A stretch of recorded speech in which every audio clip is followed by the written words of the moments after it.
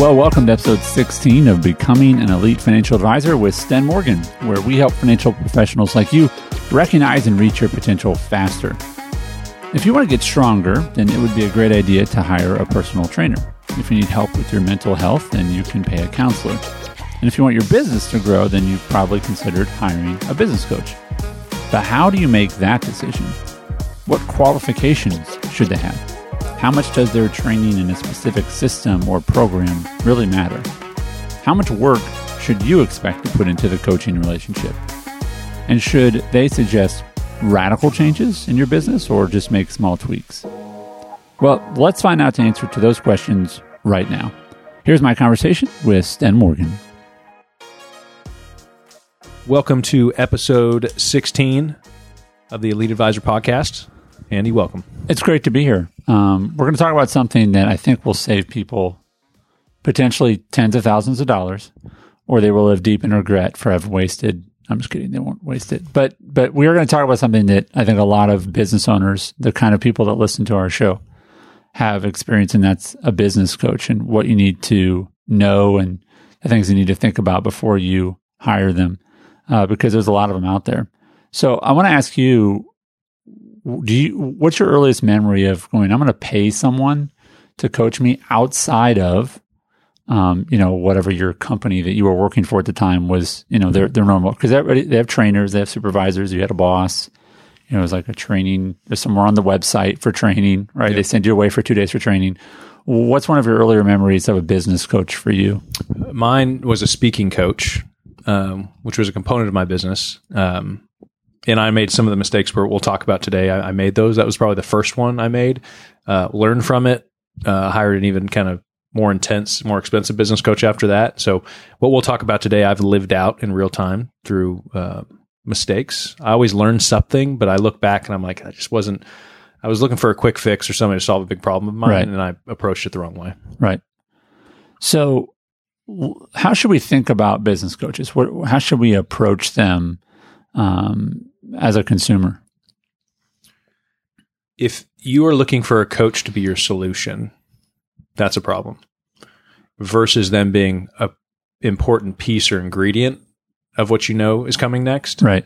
You'll either be very disappointed because you're setting them up for failure in yourself. If you're like, by having you and paying you, my life's going to change.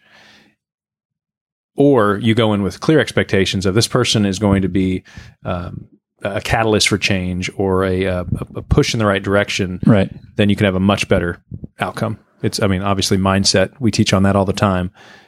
The mindset you have going in to an engagement with a coach, right, is going to be, make or break it.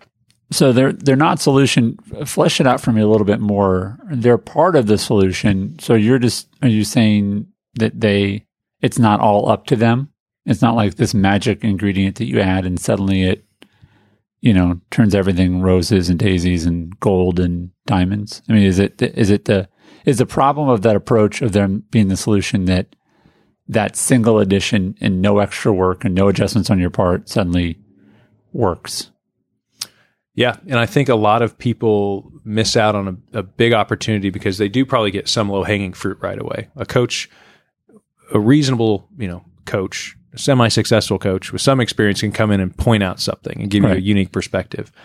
And that might kind of give you a small little project to jump on, because that's what a lot of people want. We see this in our community. It's like, give me something to kind of chase after and distract myself, because I'm either not willing to accept the bigger issue. Maybe I have to tear down what I've built and rebuild it to go to the next phase. Or they're just like, I think I kind of know the problem is bigger than I'm willing to address. So just give me something to be busy. Versus realizing I'm going to get out of this what I put in. That's a direct ratio. And at times, we even see this in our community. People pay to be part of our community. They join a couple things, but they are not pursuing us with questions. They're not hungry for it. And, in some exit interviews, we've like, what were you looking for? Well, no, it was great. The content was awesome. I just wasn't ready. And it's like, okay, like they just didn't want to grow. Yeah. And what are we in the business of? Helping advisors grow 7-figure practices. Yeah. And that is the path less traveled. And for the right person, we can do it. For the person that's looking for just a feel-good spend, for sure, it just won't work. One of my most memorable is someone who left the community and they're like, I just don't want to grow. And for them, I was like, and that's shocking to us because Yeah. the way we think, we're Right. just like, what do you mean? and I think for them, it was what they really were saying was, I'm very comfortable. Yep. And it was a pretty honest answer. They're like, I don't really want to be uncomfortable. I'm like, okay. And you realize that comes at a cost. You're like, yeah, I'm okay with that. I mean, okay. And so I think it's also an important element as you think about how you want to think about your coach that you should be expecting. I call it like the polar plunge effect. Like no one does the polar plunge and like, man, I'm just going to ease into this. Like, no, it's called the polar plunge, right? And for those who don't know, I mean, it's just you jump in a cold frozen lake or whatever, right? But the polar plunge, it's like, it's a shock to the system. Like that's what you're doing it for. No one's like, I was so amazed. It was really cold. No, it's a polar plunge, right? Yep. So a coach, in your opinion, should shock the system in some way. Like, That's right. Why is that a good thing? And what should you do if they don't shock the system? I do this with advisors when I sit down, whether it's at a conference at a table, and I'll just throw something out that essentially calls into question everything they're doing, and I just see how they respond. Most people's knee-jerk reaction is to kind of defend what they've done. It's like that's my identity that you're challenging, because small changes, you're not paying for a tweak. Small changes will lead to small results. It's like everything I've done so far in my career that was a hockey stick pivot called into question everything I had done, which challenged me emotionally, which is like, what's going on here? Is this going to work? But learning to live in that tension and that discomfort, and the advisors I know that have multiple coaches that almost on a daily basis are being challenged and pushed and uncomfortable, they have a direct correlation to their success. And we're all sitting back being like, man, how do they do it? It's like, they'll tell you, I'll tell you how I did mine. Right. It's just the small group that's willing to do it. Yeah. And if they do it, they'll all get the same results. Yeah. It doesn't seem like it's many advisors because most aren't willing to do it. It's interesting to me as I, try to spend as little time as possible, but always find myself on social media. These Kobe Bryant videos come up again and again and again. Mm-hmm. And the consistency of these videos is, Kobe, what did you do? What's your secret? He's like, I worked harder than everyone else. Yeah. I'm like, okay, but like, can you give us more? Then what? He's like, well, like I would get up at one of the reasons he took helicopters places, obviously tragically how he died, was because he wanted to take his kids to school. And so he'd go work out in the morning, but then to not be in traffic, he'd take a helicopter back to his house so he could take his kids to school. And so the thing about Kobe was like, what made you so different? It's like, he worked harder. I mean, there's these stories about guys that'd be like, I tried to show up earlier than him and he'd been there for 2 hours. You know what I mean? Yep. So what made him so darn special? Certainly gifted. Yep. Right. But at that level, you just have to work harder. Yeah. Right. And so I think that's part of it, is that a coach would push you to work harder. So let's talk about choosing a coach. Obviously, there's a lot of them out there. What do you feel like qualifies a coach to be a successful coach? This is the way I view it, is they had to have accomplished it already, meaning some type of results to show for it.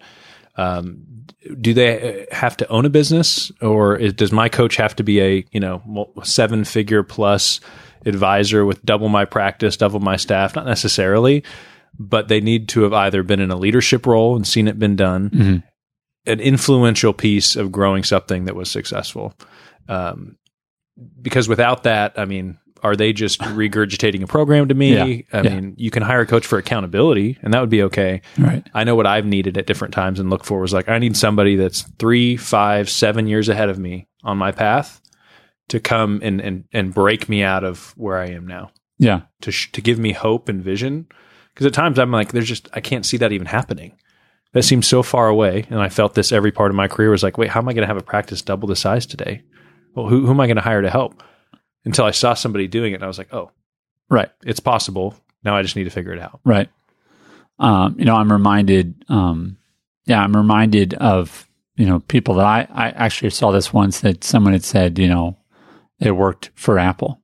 Like that was like their thing. Their one-line resume. Like part of their resume is like worked for Apple. Yeah. And I did some digging. Yeah, they worked at the mall. At the Apple store. Oh, okay. You know what I mean? Like, because in my brand, like, I'll work for Apple, like the big circle thing in California. Like, no. And listen, God bless those people. That's awesome. But like that, there's a difference between you worked at wherever Apple headquarters is, and you worked at the mall, right? Sure. And the point is that you want people to have some work experience, but it doesn't mean that they have to have been the head honcho at the time. We know people that have been a part of teams because we encourage people to build teams, and they were a really, really important part of that company's success in a specific vertical, which, we would then hire them to be, to coach us. So I do think it's very important that they've had some, like you said, some major part of success in a business. But does that mean they have to be completely solo or they have to have worked in finance? Not necessarily. Yep. And what a lot of firms have that I didn't understand earlier in the career of the finance business is these managers at larger firms. And I interacted with them at Northwestern and these different companies. And I always was struggling because I was like, if they were really successful, wouldn't they be doing this?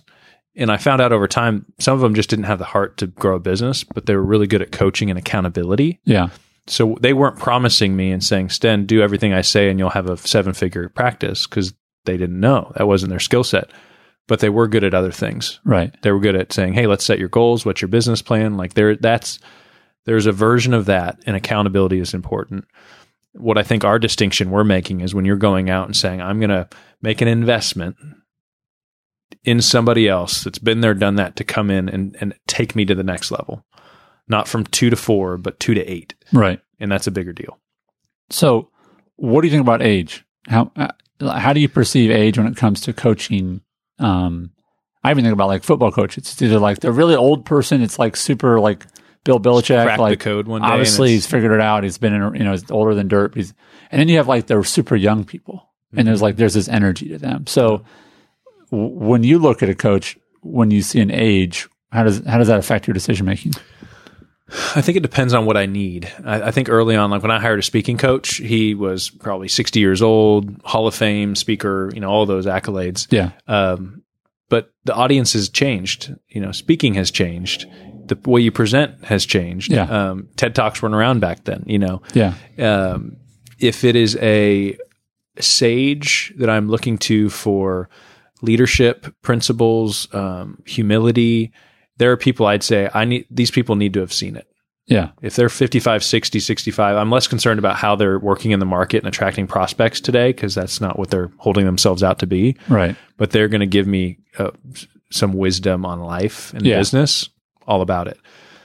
That being said, I think what we get a lot of attention for is people are like, I don't want to learn from the advisor that's took 20 years to build a 7-figure plus business.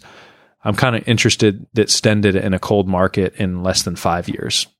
Like, I want to hear that. And so I think depending on what you're looking for, should dictate who the coach is. So age matters if the speed of success is what you're looking for. Right. But if it's kind of sage wisdom, maybe it's if I want wisdom on life and your age starts with a 2 or 3, maybe it's, because mine starts with a 4, and again, but you're a dear friend of mine and I learned from you, and your age starts with a 3 and mine starts with, so it's not that, but I do think that it's wise to say, what are you looking for? Yeah. I think that's the better question versus the age being a factor. Because again, in our business, if revenue is what you look for, that's deceiving. Yeah. If age is what you look for, that's deceiving. I've been at some firms where the guy with the gray hair started 4 weeks ago.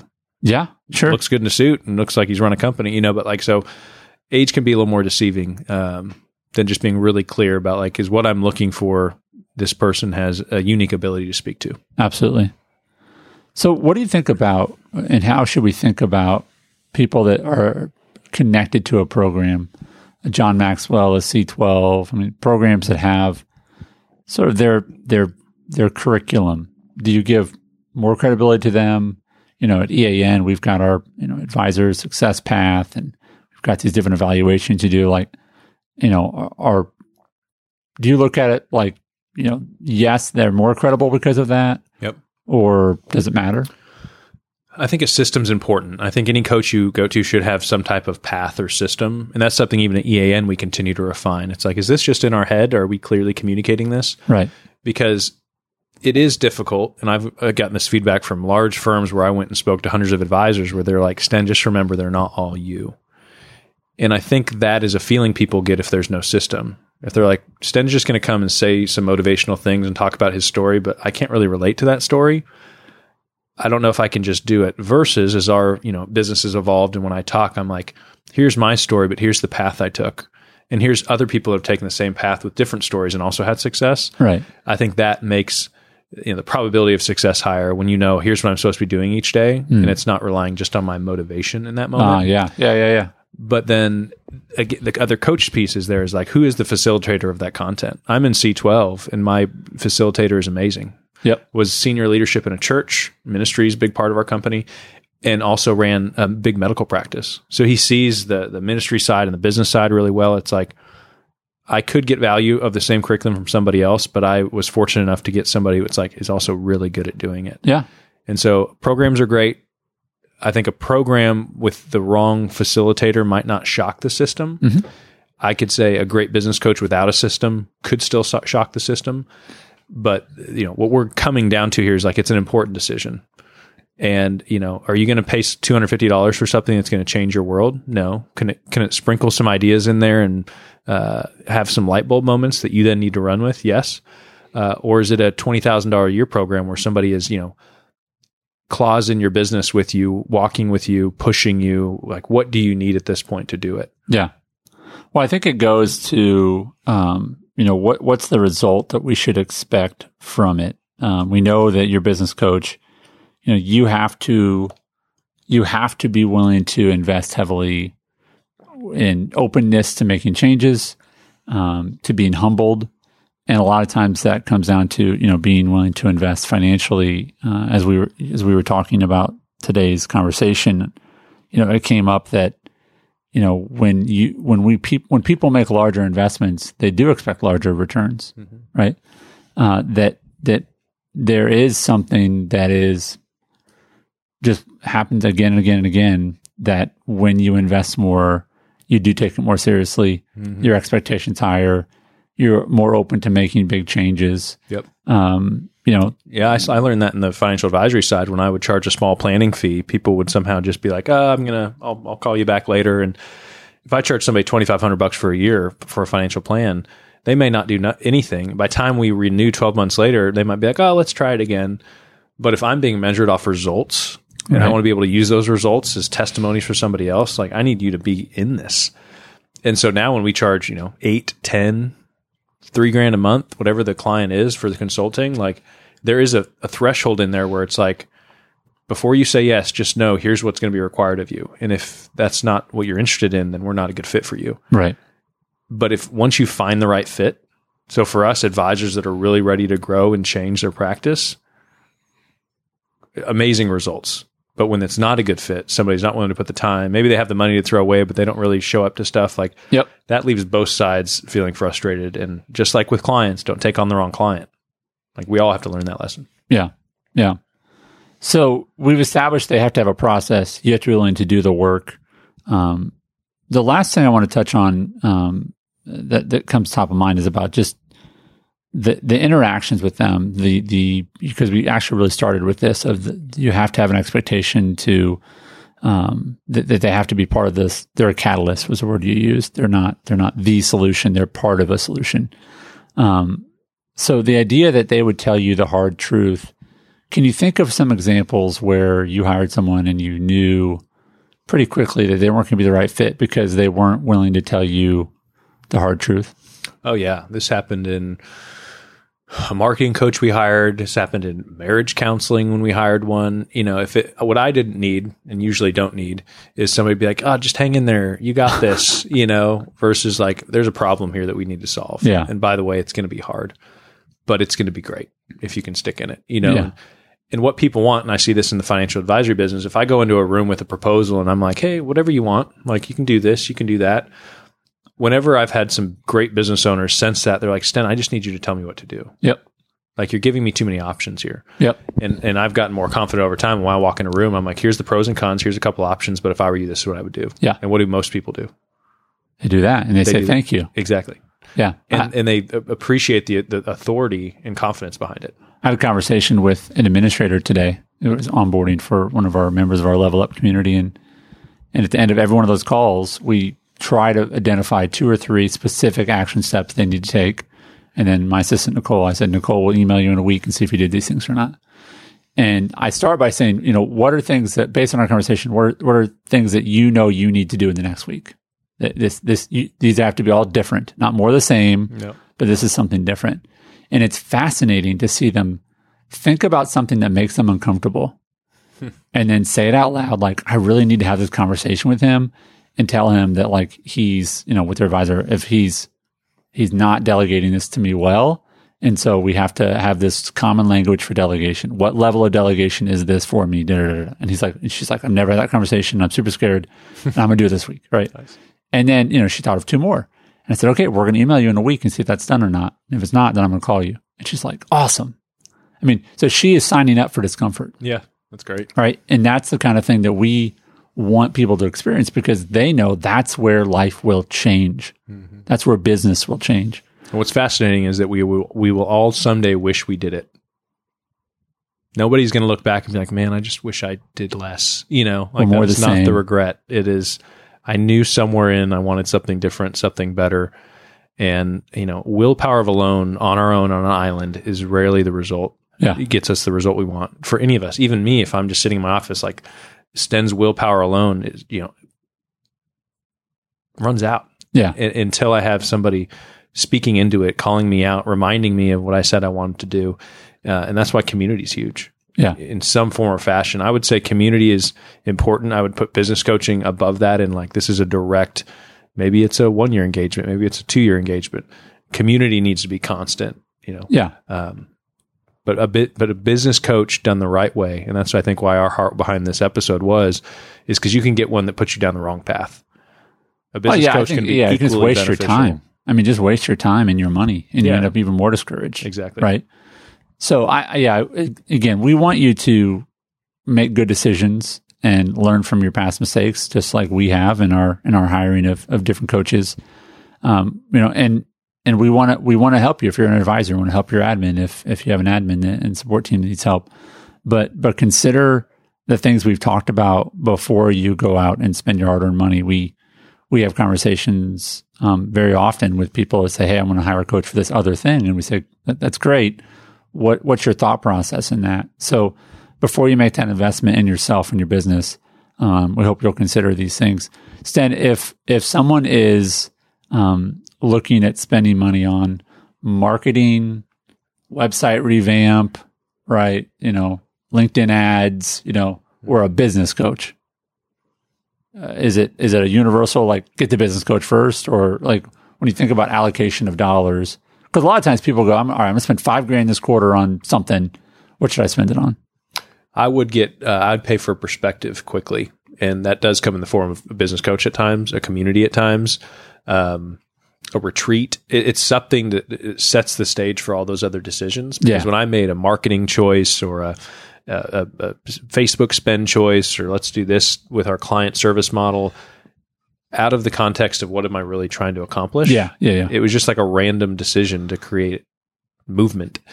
Whereas when I've spent some intention, gotten some feedback, and sat back, I usually get rid of 80% of the things I was going to do, and I focus on 20%. Yeah. And I do those things really well, and the results are that much better. That could be in your office with somebody else, maybe if you're in a group of advisors. But I would challenge you to say, are they operating at a level that you aspire to be at? Or is there a chance of you and an advisor that are both struggling are just going to kind of keep each other thinking small? I would challenge people to shock the system tomorrow in some form or fashion. And I will tell you the degree of discomfort you take on will directly correlate to the success you get from it.